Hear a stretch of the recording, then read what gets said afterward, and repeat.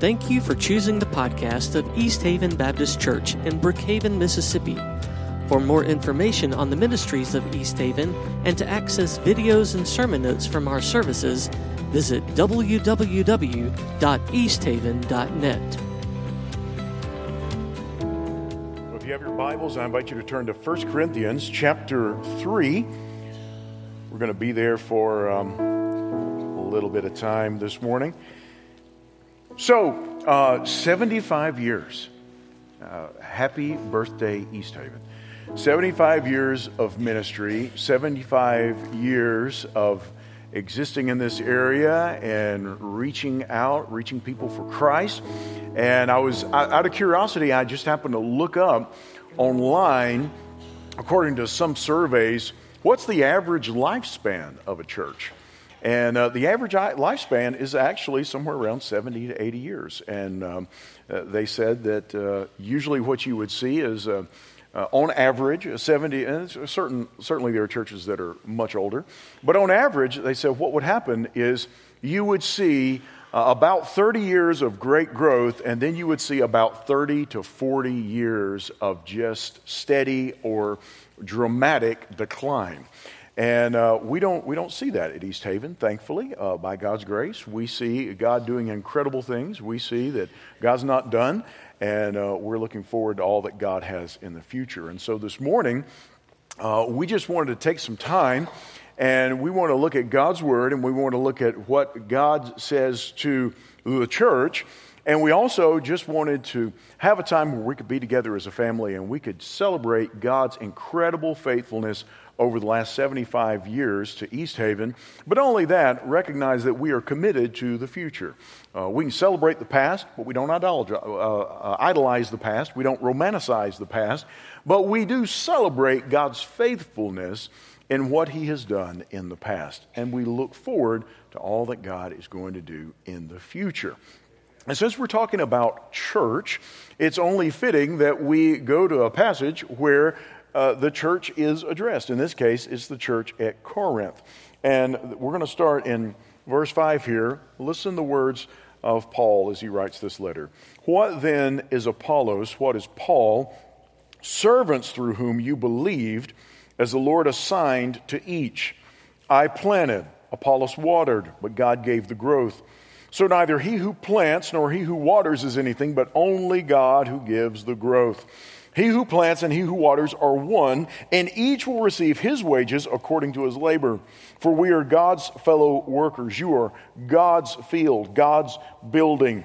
According to the grace of God given to me, like a skilled master builder, I laid a foundation, and someone else is building upon it. Let each of you take care how he builds upon it, for no one can lay a foundation other than that which is laid, which is Christ Jesus.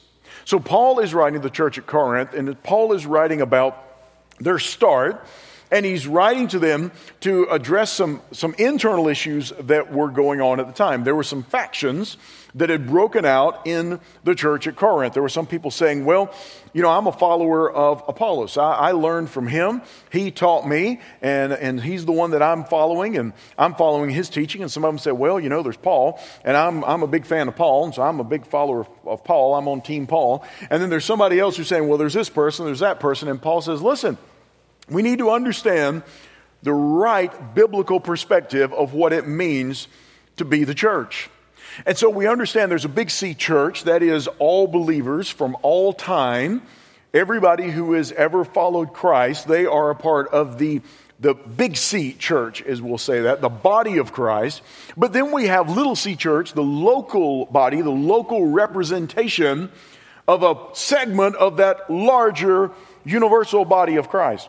And so we have to understand that when Paul is writing to the church at Corinth, he is writing about, yes, the big C church, but he's writing specifically to the church at Corinth, the little C church, the local body of believers who are the representation of that wider body of Christ. And with that in mind, Paul gives us some details or some principles in this passage that I think would not only be good reminders for us, but it'd be a good challenge for us as we're looking ahead, being committed to the future as we celebrate the past. The first thing that Paul mentions is this: God gives the growth. Anytime there is true biblical growth in any sort of church, it's God who did it. Paul is delineating this in a very clear way. And he says, what then is Apollos? What is Paul? Servants through whom you believed as the Lord assigned to each. If you picked up one of the larger worship guides as you walked in, sort of the commemorative thing that Robert put together, and we thank Robert so much for all the work that he's done to put together that format and then contact people for the video that you saw. But if you look at that, you look on the back, there's a long line of pastors over the last 75 years at this church. And so you look at that and you say, what are we to make of that? We are to make of that just what Paul made of that. Who then is Apollos? Who is Paul? Just servants that God had assigned for a time. That's what we find. God is the one who gives the growth. Now, there may be people on that list that you look back and you say, I remember how it was when this person was pastor. I remember how it was when that person was pastor. There might be some of you say, I do remember how that was when this person was. You might, whatever your perspective may be. The bottom line is, God had assigned these servants a time span, had assigned them responsibilities to this church for that time. Paul is telling the same thing to the church at Corinth. He's like, who am I? Who is Apollos? We're just servants that God had assigned because God is ultimately one who gives the growth. Paul's saying, I'm not the one that ultimately gives the growth. Apollos is not the one who ultimately gives the growth. The one who ultimately gives growth is God and God alone. Look at verse 6. He says, I planted, Apollos watered, but God gave the growth. So neither he who plants nor he who waters is anything, but only God who gives the growth. He who plants and he who waters are one, and each will receive his wages according to his labor. So we recognize that way back, there was a planting process. And then there's been watering, there's been weeding, there's been pruning, there's been more watering, there's been all sorts of tending and caring that has taken place in any given church. And so we understand that ultimately, though, if there's any growth, if there's any true spiritual transformation, that's because of God. I remember years ago I was talking to someone. They had joined the church that I came from up in Knoxville. And they came to me and they were talking to me and they said, I'd really like to join this church, but I'm afraid I'm not a Christian. And I said, well, you're not a part of the Big C church unless you're a Christian. And they said, well, no, I've made a decision and I believed I was truly a Christian. I said, well, what's made you doubt? They said, the pastor that I came to Christ in his church under his teaching had an incredibly difficult and incredibly tragic public failure, a moral failure. And I said, well, when did you come to Christ? And they said, well, about 15, 20 years ago. And they said, and only in recent days has this pastor had this terrible moral failure. I'm wondering, do I need to get saved again? Or was I ever truly saved because he had this moral failure? I said, well, it's dependent upon Jesus. It's not dependent upon the person. It's dependent upon the work of Jesus in bringing peace. It's not dependent upon a pastor who is preaching. It's dependent upon the gospel. And so we have to understand that what are these individuals? They're servants. They're fallible servants, absolutely. But they're servants, just as Paul is saying, listen, I planted, Apollos watered, but God is the one who ultimately brought growth. So it's not dependent upon us as humans. Now, granted, we're going to see what our responsibility is in a moment, but ultimately the responsibility is God's responsibility. Therefore, he gets all the glory when he brings the growth. Listen to Psalm 127, verse 1. Unless the Lord builds the house, those who build it labor in vain. Unless the Lord watches over the city, the watchman stays awake in vain. Unless the Lord builds the house, those who labor in vain. You can have a church building. You can have a lot of people inside of a church building. That does not necessarily ensure that you're growing the church. Someone can come in or a committee can be formed and they can expand the walls of a church and fill the room. Just because the room is full doesn't mean people's hearts are full. Just because the people are present doesn't mean that the gospel is present. And you don't have to look very far to look across the landscape of American Christianity to find churches where that's the case. There's a big crowd, but there's not an army. There's a big group, but it's not a family. And so we have to understand that God is ultimately the one who gives the increase. Just because you have a big building full of folks doesn't mean that you have a building or a group of people who are full of the Holy Spirit and are being led by His Spirit because they have a saving relationship with Christ. And we see that often. And so we have to understand, unless the Lord builds a house, we labor in vain. We have to depend upon God in order to do anything of spiritual worth that lasts. Galatians chapter 6, verse 3, Paul writes, if anyone thinks he is something when he is nothing, he deceives himself. Well, that's a pretty pithy saying there, Paul. Paul says, Paul has a clear view of who he is. You understand this, your identity in Christ. When you know your identity in Christ, first of all, you recognize the greatness and the goodness of God. His incredible grace when you truly see yourself for who you are. But also when you truly see yourself for who you are, you live with humility because you know yourself. You know yourself and you recognize in the light of Christ who you are. You recognize what your needs are. You recognize what your limits are. You recognize what your weaknesses are. And you recognize that God is still working and God loves you and that God is part of your life in that He saves you, in that He empowers you to do His will. Paul is not saying, listen, I watered, I planted, and because I planted, you need to put me on a pedestal of everybody else. No. Well, because Apollos watered, man, he watered better than anybody who had ever watered before. We need to elevate Apollos. Paul says, no. We glorify God and God alone because He's the only one who can give the growth. That's like a farmer. A farmer puts seed in the ground and you water it, and you take care of it, and you fertilize it and everything. What does that farmer actually do? Well, he's taking care of this process that God is actually the one who is the giver of life. God's actually the one who provides these things. And I saw here recently somebody had posted it in a Farm Bureau office. It was a little saying. It said, let's just remember that our continued existence depends largely upon the fact that we have a 2-inch layer of topsoil and that God sends rain. I mean, that's the reality. And so God is ultimately the one who causes that seed to grow. God is ultimately the one who brings that fruit to fruition. God is the one who does the work. And the same is true spiritually speaking. We can plant, we can water, and we can do all this. God's got to be the one to give the growth. Therefore, God is the only one who gets the glory. In 2 Corinthians, again, in chapter 10, verse 17, we'll revisit chapter 10 in just a few moments. Paul writes, let the one who boasts, boast in the Lord, for it is not the one who commends himself who is approved, but the one whom the Lord commends. So we understand that God gives the growth. In any church, God is ultimately the one to give the growth. We celebrate His faithfulness. We recognize He's the one who gives the growth.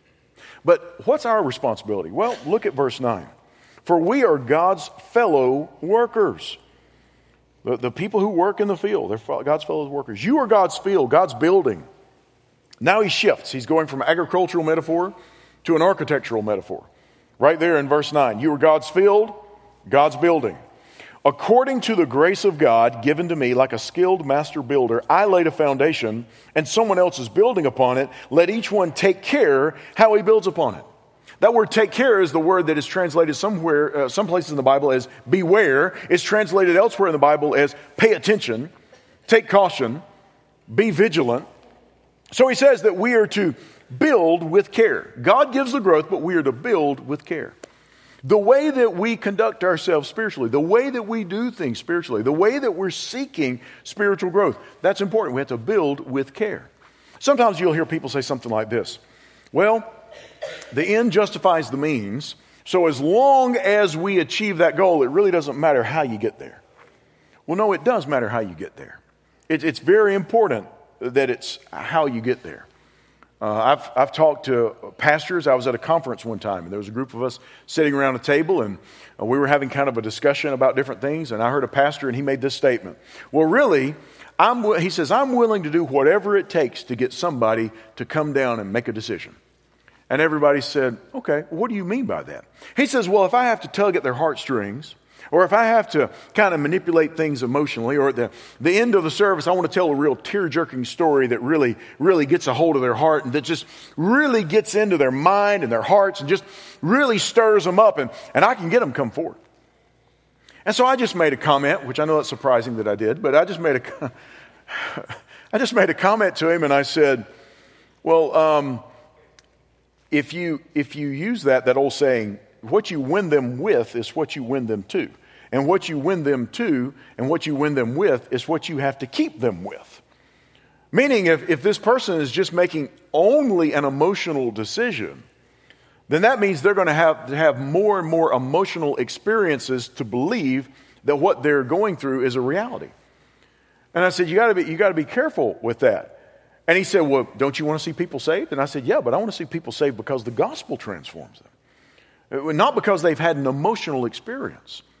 I mean, so many times I've been places and I've seen people have emotional responses, and then 2 days later nobody's changed. There was a school that I taught at for a number of years. We had a spiritual emphasis week, and I'll never forget.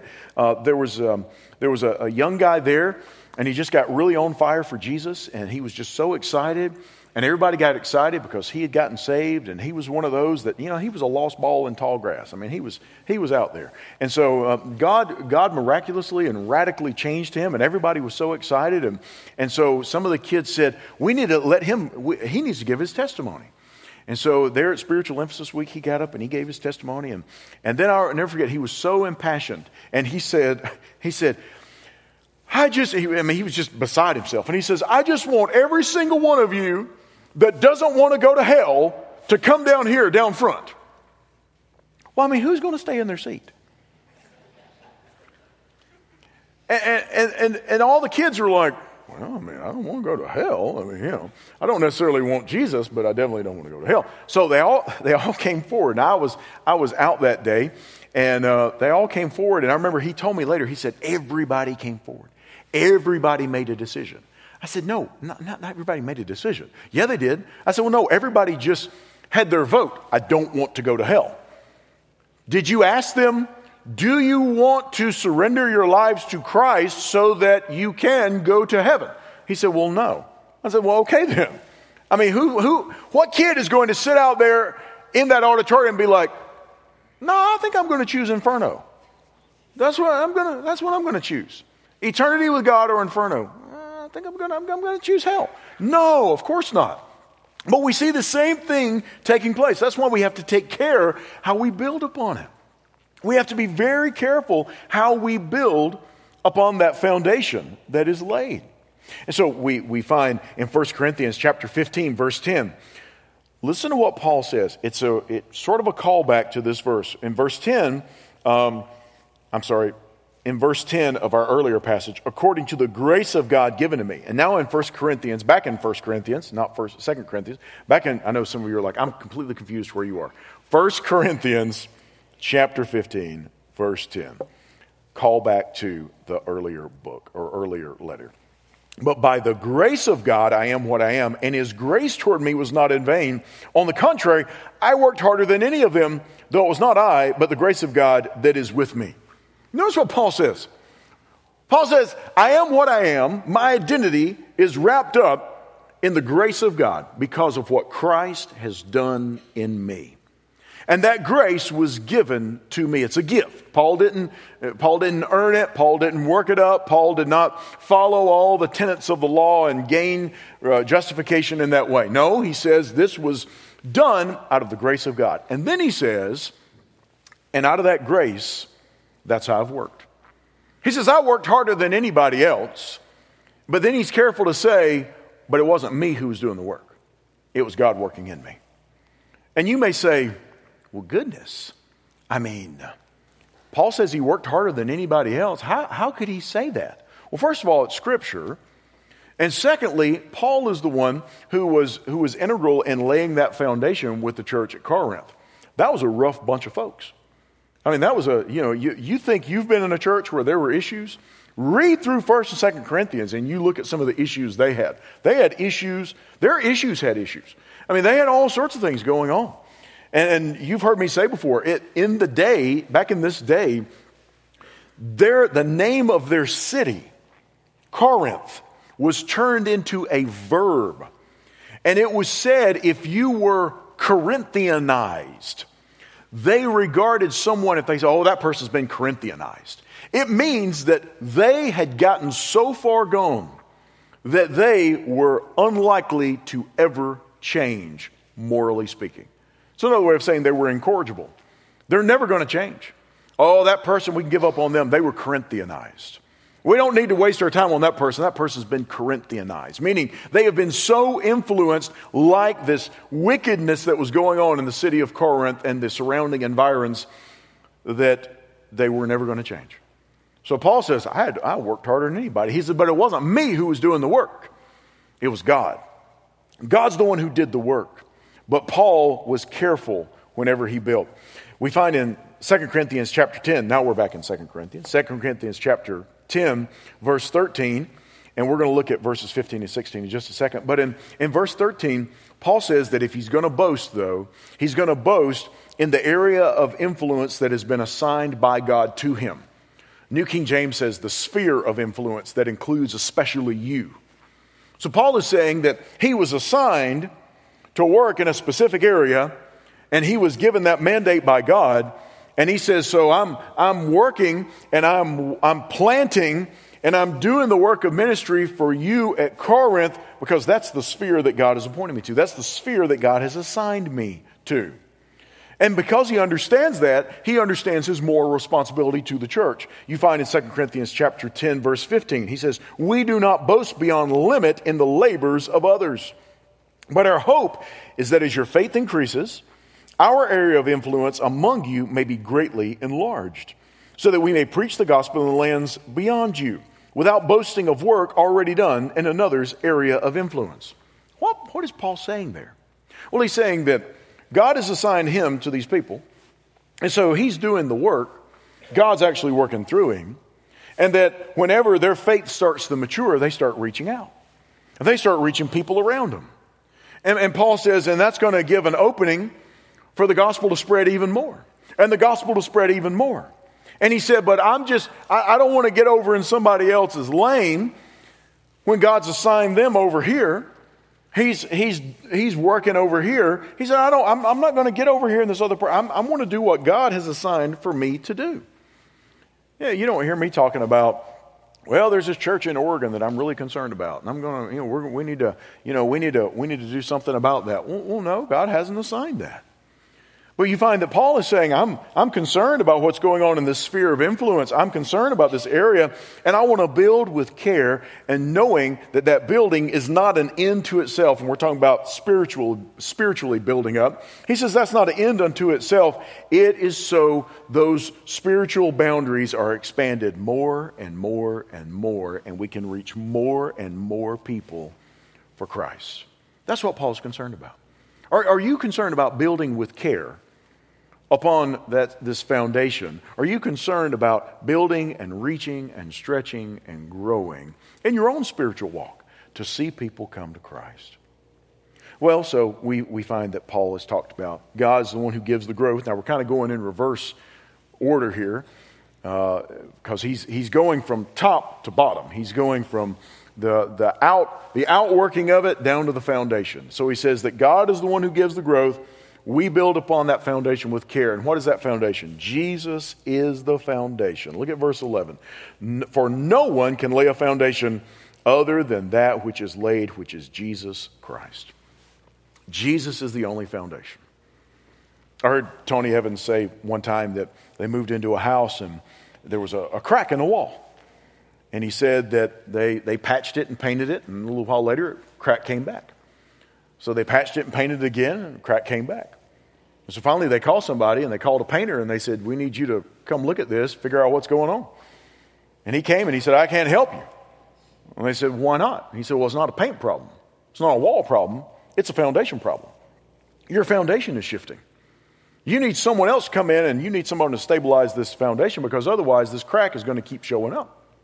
And we find that when our foundation is off, everything that we build upon it shifts. Everything that we build upon that foundation. But if our foundation is sure and unmoving and solid, then everything that we build upon that, we need to take care how we build upon it, but we understand that the foundation is certain. The foundation is sure. Now, does that mean that everything we build on that foundation is going to check out without foundation? Well, no, not necessarily. If you look down, I'll just give you John 15:5, and then I'll get to the next verse. John 15:5, Jesus says, I am the vine, you are the branches. Whoever abides in me and I in him, he it is that bears much fruit. For apart from me, you can do nothing. So we have to have Jesus not only as the foundation, but Jesus is the one who empowers us to do the work. But why do we need to be careful about how we build? Because there is the possibility that we can build upon the foundation of Jesus and put things on that foundation that aren't of Jesus. That's what Paul is referencing in 1 Corinthians chapter 3, verse 12. He writes, now if anyone builds on the foundation with gold, silver, precious stones, wood, hay, straw, each one's work will become manifest. For the day, that is the day of the Lord, will disclose it. Because it will be revealed by fire, and the fire will test what sort of work each one has done. If the work that anyone has built on the foundation survives, he will receive a reward. If anyone's work is burned up, he will suffer loss, though he himself will be saved, but only as through fire. Meaning there's a foundation that we lay in the person of Jesus. And then we find that sometimes people will say, well, I'm going to add this. Now, I'm going to say it's Jesus, but it's not actually Jesus. I'm going to add this to it. Now, these things may be of Jesus, but I'm going to put this in here, and I just kind of like this. It's a preference. It's an opinion. It's an expectation. It's not really biblical, but I think I can find a verse. You ever see that done? Somebody's like, I know that should be happening because I got a verse, and they take a verse out of context, and it's dangerous, really dangerous to do that. All right, so you take those verses out of context, and you say, I'm going to build on this foundation. The idea is that the day's going to come that the glory of God and the purifying fire of God is going to come and test everything that we've built on that foundation of Jesus. And everything that we have built that is not of Jesus, that's not of eternal worth, that's not lasting, the wood, the hay, the straw, it all gets burned up. Only that which is of eternal value is going to survive. I remember we were in a class one time, I was in a seminary class, and I remember this young guy said, yeah, and I'm really worried about all those people that's going to have stuff that's going to burn up, and he was just really, sometimes if you get a seminary class full of preacher boys, they just break out into a mini sermon periodically. They just do that, and it's not always a good sermon. But anyway, the professor looked, and I just remember he got real serious. He said, gentlemen, let's all understand something. Everybody you have ever met who is a Christian, including yourselves, we're all going to have things on that day that are going to burn up. All of us will have something that will burn up. He said the idea is you want to do as much in the power of God, by the Word of God, so that as little as possible will burn up. As much as depends upon you, as much as depends upon your understanding of God's Word and the application of it to your life, be you a preacher boy, or be you a leader in some sense, be you a church member, whatever it is, as you're following Christ, take care how you build on that foundation, because everybody's work gets tested. Everything that we do gets tested. Whether that's everything that a church does as an individual, as they do, everything gets tested before the fire of God. So we have to be careful how we build upon it. We have to be careful about what's next. As we're talking about being committed to the future, we're not talking about the next 10 years. We're not talking about committed to the future of the next 20 years. We're talking about we are committed to an eternal future. Now, yes, the next 10, 20, 50 years, that all plays into that. But we're committed to eternity.